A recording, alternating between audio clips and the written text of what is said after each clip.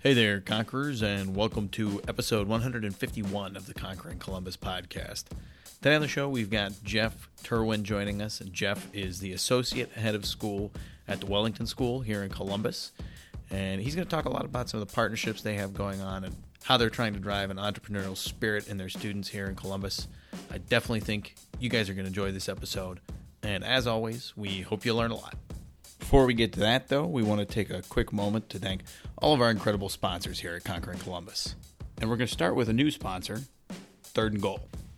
You are invited to pack your bags and join the Third and Goal Foundation for Heroes in the Hangar, a suitcase party, Friday, May 3rd, 2019. There'll be live performance by Swag, an open bar, heavy hors d'oeuvres, and interactive stations, and one lucky couple will leave the night on a private jet for an all-inclusive weekend getaway. First class tickets are $150, which includes entry and one raffle entry into trip drawing. VIP first class cabin is $2,000. It includes 6 first class tickets, access to the VIP pre-party, and name on the event signage.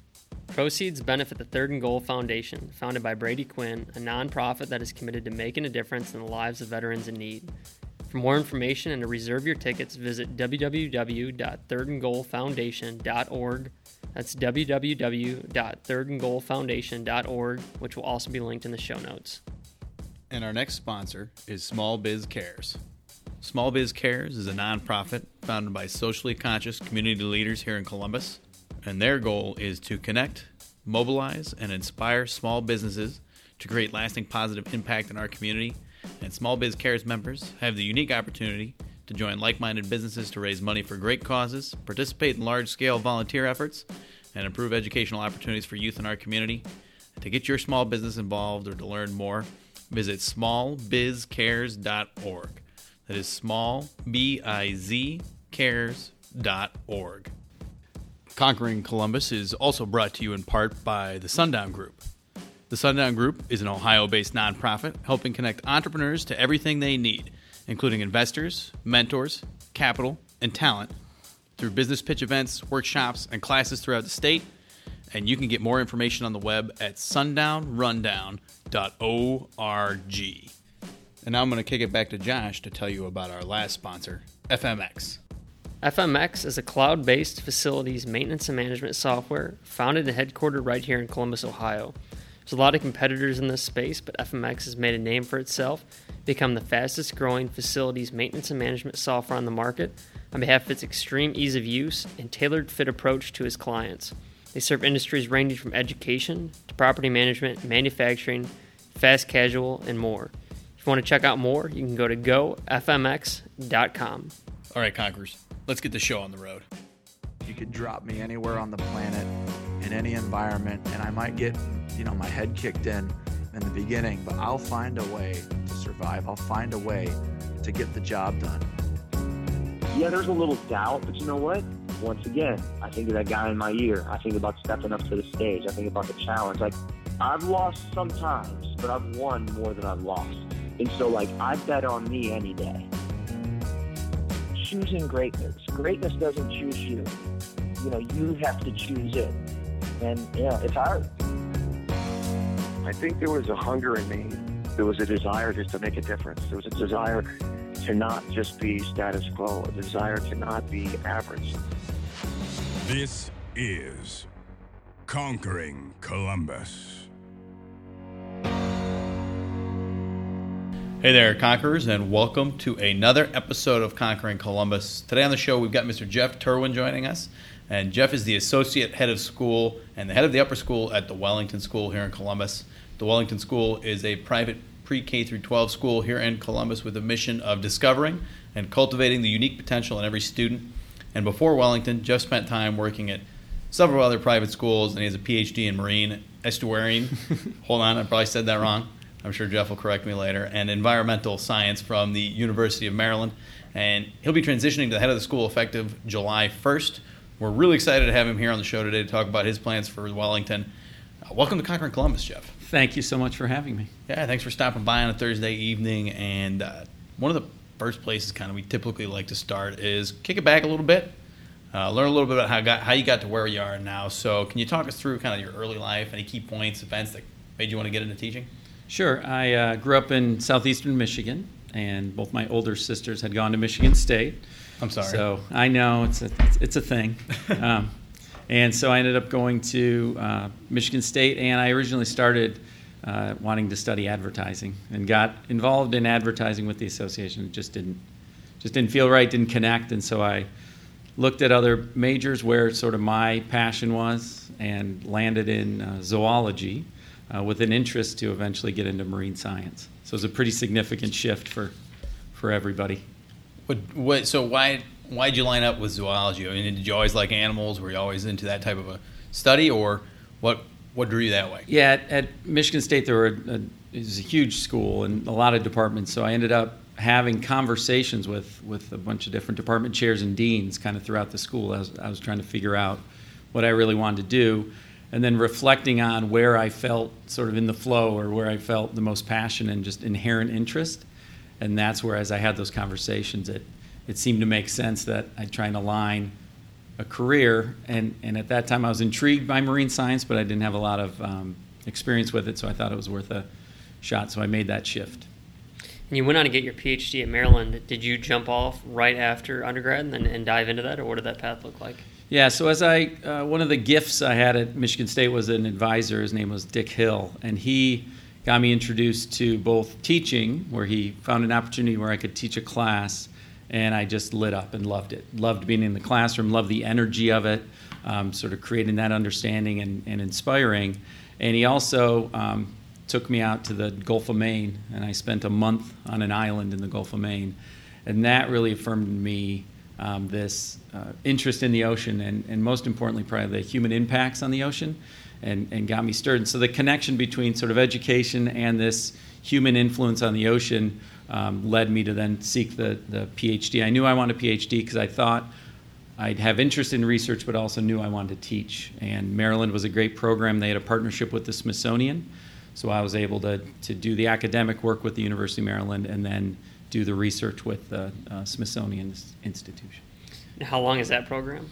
That turned out to be, I went straight from a Bachelor of Science to a PhD, and so it was about 5.5 years. And during that time frame, when did you realize, so I guess my question for you is, you've got kind of two paths anytime you do a PhD. You can go into education or you can go into research. When did you branch off? Did you ever think about going into research? What did you like about both fields? Yeah, I really liked aspects of the research, especially the designing the studies, asking the questions, and doing that initial planning. I loved field work because a lot of marine biology field work is scuba diving, so board shorts and a t-shirt most days. What I found to be challenging was the grant writing and the kind of the publisher perish mentality, and what I found was I was spending more time indoors writing and editing and doing that, and less time planning, researching, being out in the field. At the same time, I found myself seeking opportunities to be back in the classroom. So I taught a statistics class, a large statistics class at Maryland, and I would create workshops in statistics for graduate students, and found that was a space that I was much more, again, naturally energized and refining the work I was doing. So at that point, I told my PhD advisor that I thought I probably wanted to go more into teaching. I didn't know if it would be like a liberal arts college or something else, because I didn't think the research was there. But he said, if you're in this field, if you want to do real science, it's not on the teaching side, it's on the research side. So I agreed to do a postdoc. And so I went up to the University of Connecticut and did a postdoc, which was a research-focused postdoc on climate change and invasive species. We did some really cool work, did some publications that I think have had an impact on the world. But again, I found myself driving up to Storrs, Connecticut to teach classes. So that really solidified in me that teaching, trying to reach students to then elevate their understanding about oceans and human impact on oceans was probably the path rather than the core research. So that's an area that I have some interest in. I was a biology student in college. Great. No, I never pursued research or anything like that. Obviously I ended up in business. But the question I have on that I've been hearing a lot, like one thing, I guess this isn't as much related to climate change, but I heard recently that plastic waste in the oceans has increased to the point where there's more pounds of plastic waste than there are pounds of fish in the ocean. Is that an accurate? Yeah, I think there's pockets. So there's areas where you can study where the materials in the ocean sort of move around these gyres and collect in certain areas. So the North Pacific Garbage Patch, where they are, if you're in those sites, you can see the accumulation. The piece that always impacted me are areas that are remote islands where people haven't visited, or if they have, it's a quick passing by. And yet you can find the plastic waste on those beaches, the famous albatross with all the plastic in their stomachs when they haven't really even experienced people. And so that piece actually is really interesting for students in Ohio. So where we've built a marine biology program at Wellington, getting the first understanding for students to understand in Ohio, they can have an impact on the oceans, and the oceans impact them as well. And so that push-pull is really important, and no matter where you live, it matters.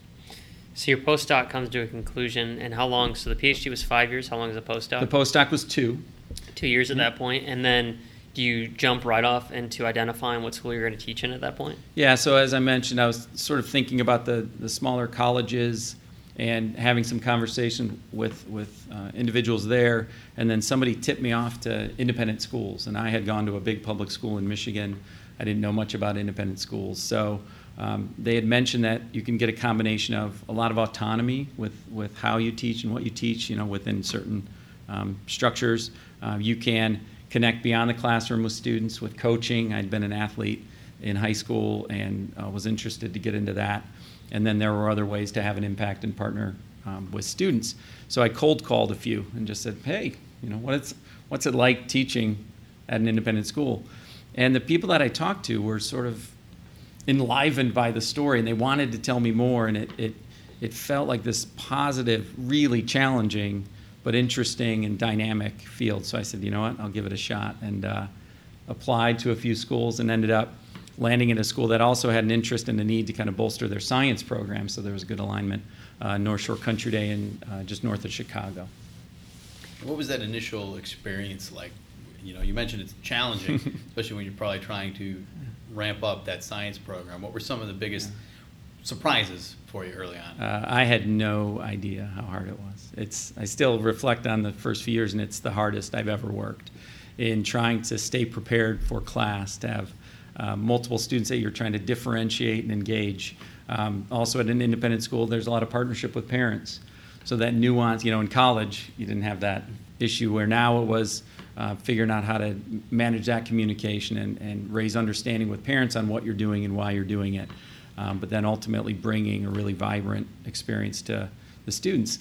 Also in biology at that time, it's lab science. So now you're creating labs and trying to keep it relevant, so taking the students off out of the building to engage in different ways. So it was energizing but exhausting. And then where does the path go from there? So then I moved through at North Shore. I became a dean of students and really enjoyed that in a kind of warped kind of way. The challenge of holding students accountable while also helping them understand you care about them and you want the best for them. I did some curricular work while I was there and got the bug that I think administrative leadership was a piece for me. I knew I still wanted to be in the classroom, but wanted to kind of move up to that next step. Looked like the landscape there would be challenging, or the timeline wasn't really ready for me to move in that next level. So I got an opportunity at Chase Collegiate School in Connecticut, which is a day school as well, and I became the head of upper school there. And then over the course of your time, it was North Shore, is that correct? Yep. And you became dean of schools. How many years altogether did you spend there? So I was there for 8 years. And the fun part, the other great thing about independent schools is I don't know that I had the same job for 2 years in a row.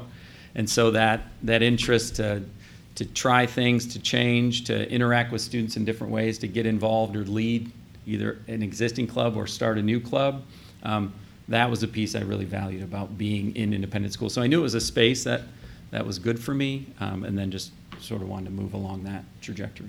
And then how many years at Chase after that? Just 2 years at Chase. I knew I wanted to get back to the Midwest for a whole bunch of reasons, and had a conversation with Rob Brisk, who was the head of school at Wellington.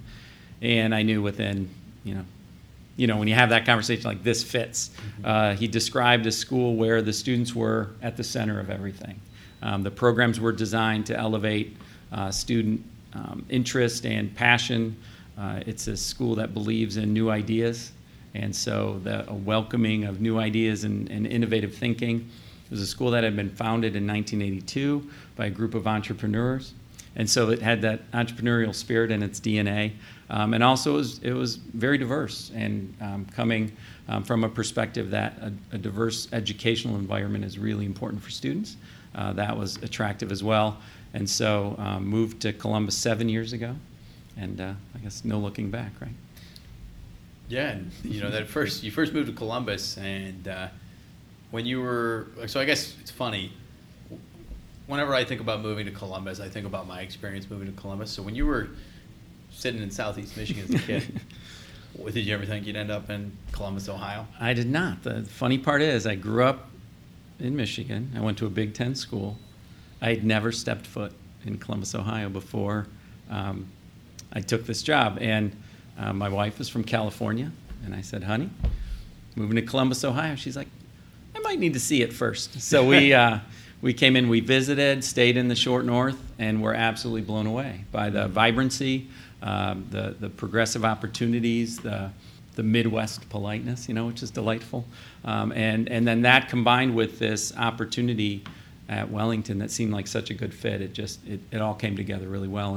And we're really happy we live downtown and can stay connected there, but then also easy trip out to Wellington and really great families that value education. So it's been a good fit. All right, Conquerors, we're going to take a quick break here in the show to tell you about a group called Columbus Gives Back. If you're looking for a way to get involved in your community, but you don't know where and how to start, look no further than Columbus Gives Back.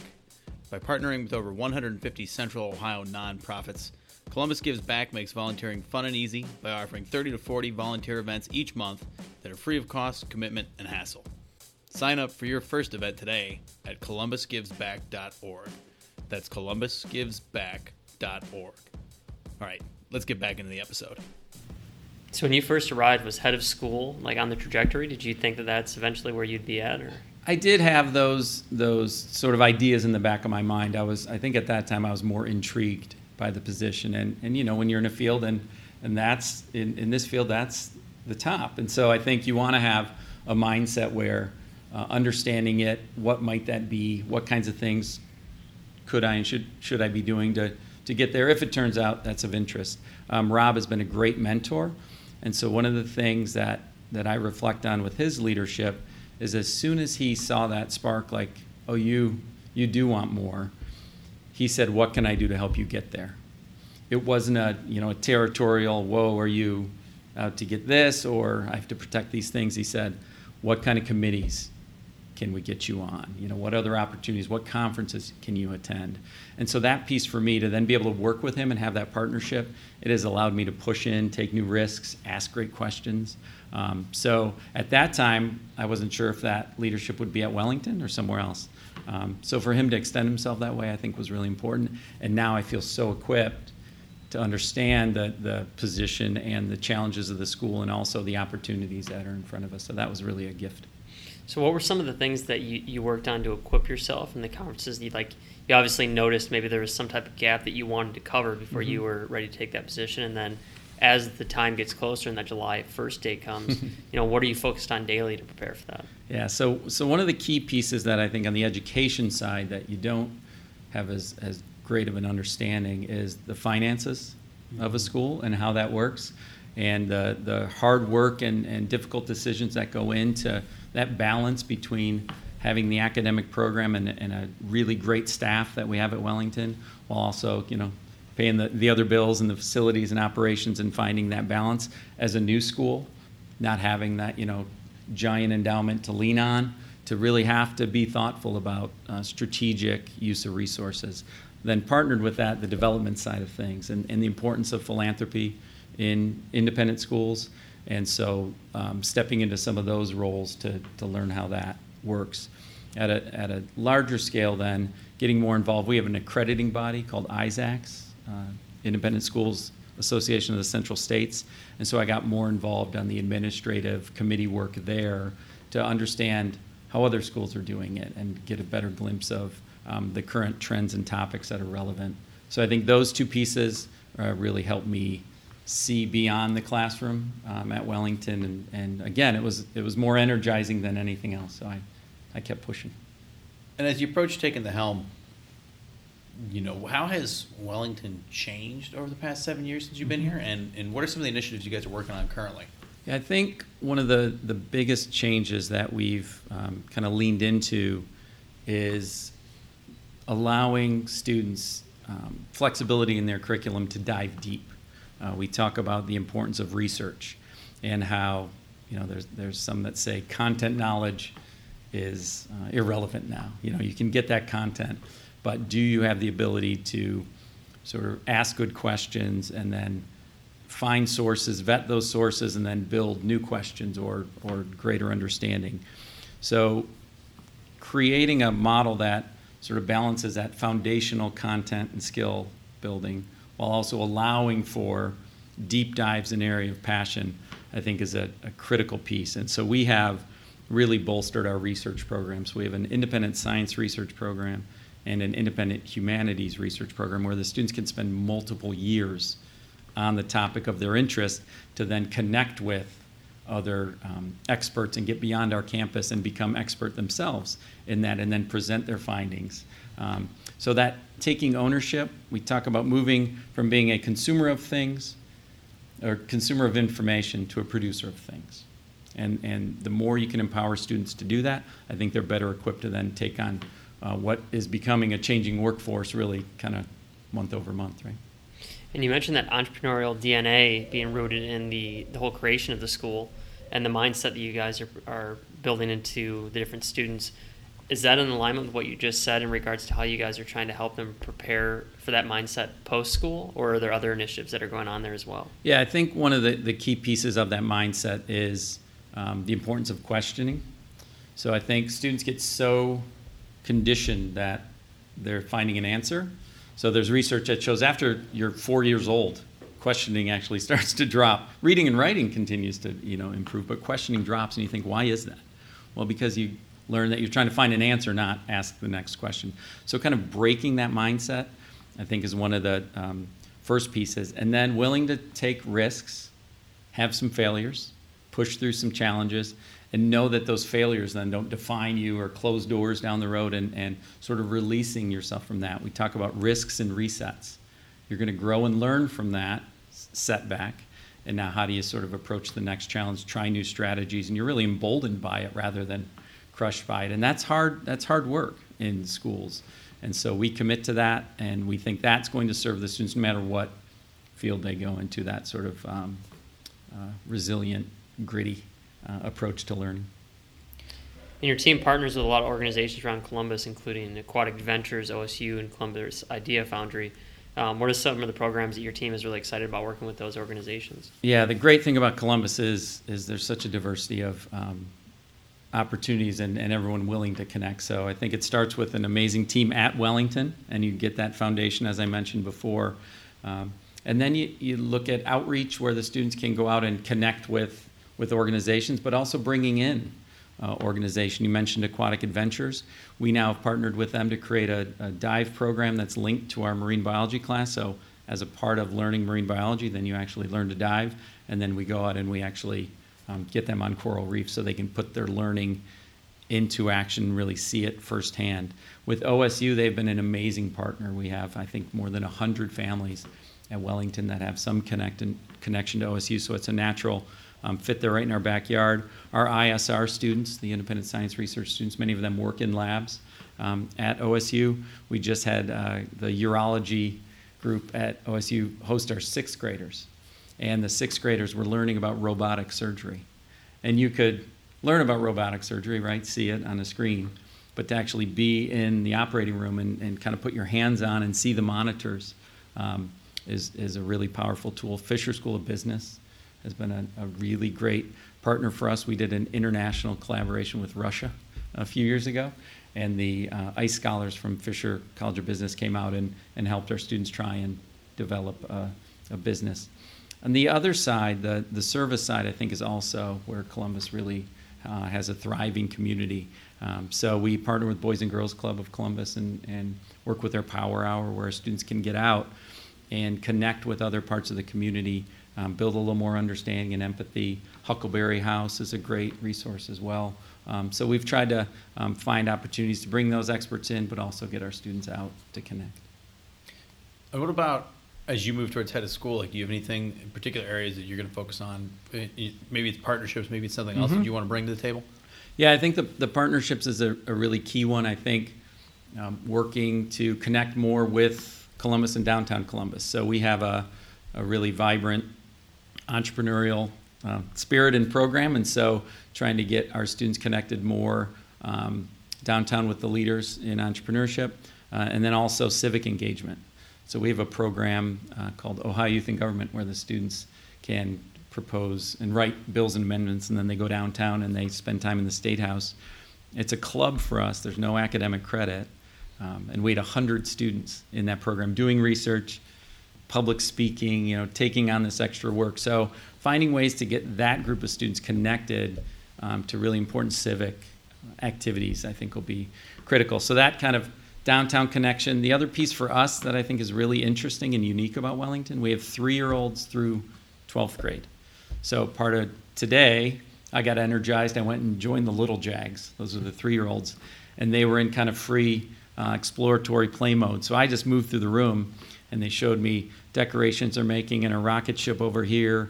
And so just being able to connect that. So for us to build programs that really leverage a 3-year-old through 12th grade learner and think about what does research look like for a 4-year-old versus an 11th grader, and be thoughtful in that process. And buddy connections and mentoring is really rich. So I think those are 2 areas that are kind of ripe to get to the next level. We talked a little bit earlier about diversity and inclusion with the school as well. Like, what different activities and initiatives are you doing to encourage that?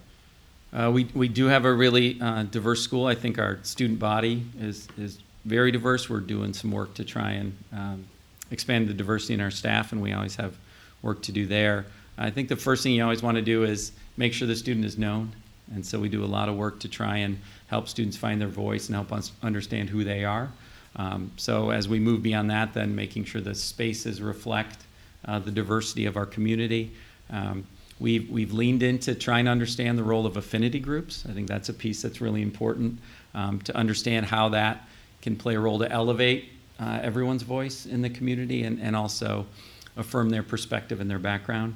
We have a club system that's really interesting, where they're student-led clubs, but they've got adult leadership. So we have a Gay Straight Alliance Club and a African American Awareness Association, and LJAG, which is a Latinx club. And those clubs then are empowered to lead activities and initiatives in the community. And so making sure students are known, their voice matters, and then giving them opportunities to lead and bring awareness to others is a really important part of our program as well. Sounds like a lot of your program is built around not only getting students to question and come up with their own ideas, but also lead. I guess, how do you see that play out over the course of their time at Wellington? Like, when your seniors lead, what is your biggest hope, and where do you see the most success in the program? I think we talk a lot about trying to create a model where students are truly engaged, and we define engagement as challenged and loving it. So we want students to really understand you can find those moments that are still really hard work, but you're sort of in that flow where you love what you're doing, and creating the program that we have that allows the students a lot of flexibility to try different things. We had 146 different courses in our upper school. So we hope that they'll have identified at least areas where they're energized. They're energized by new challenges. So they may not know the specific field they're in, but as they set off into college, we know the college is going to be a great fit because they know what they value, they know what they're seeking, they know how they learn, and then they'll be able to leverage their collaborative skills that they've built working with adults, which is critical at Wellington. And so we think about success at 30. Right? Getting into a great college that a student has been thinking about and having opportunities there is awesome. But what does it look like in 30? What have you built? How do you define success? And so giving the students the ability to reflect that way, rather than being defined by a standardized test score or the number of hours you sat in a certain seat in a certain topic. So I think as they set off, we watch for that sort of spark in their eye to learn more. And then What are some of your goals over the next 3 to 5 years for the school and for yourself personally? Well, I think for me, it's to really keep an eye on where work is headed. We talk about the jobs that are available changing. A lot of education models still have this sort of industrial model, and yet it's hard to define what the jobs the current seniors, even by the time they're done with college, what are those jobs going to be? I wrote an opening letter because we took a group to a language immersion in Italy. We were gone for 2 weeks. And when I came back from that Italy trip, the bird scooters and all the scooters were everywhere. And then I read an article about the people that then collect the scooters to recharge them. Like this whole new approach in industry had sprung up, what felt like in I've always wondered weeks where or it months. happens to those scooters. That's Right? funny that you mentioned that. It's a thing. I think it's probably a competitive, thing. Go find the scooters and recharge them. But just the idea that we didn't anticipate that was going to be there. So now, are you ready to sort of learn those new skills to then be able to step into an industry that may not even exist yet?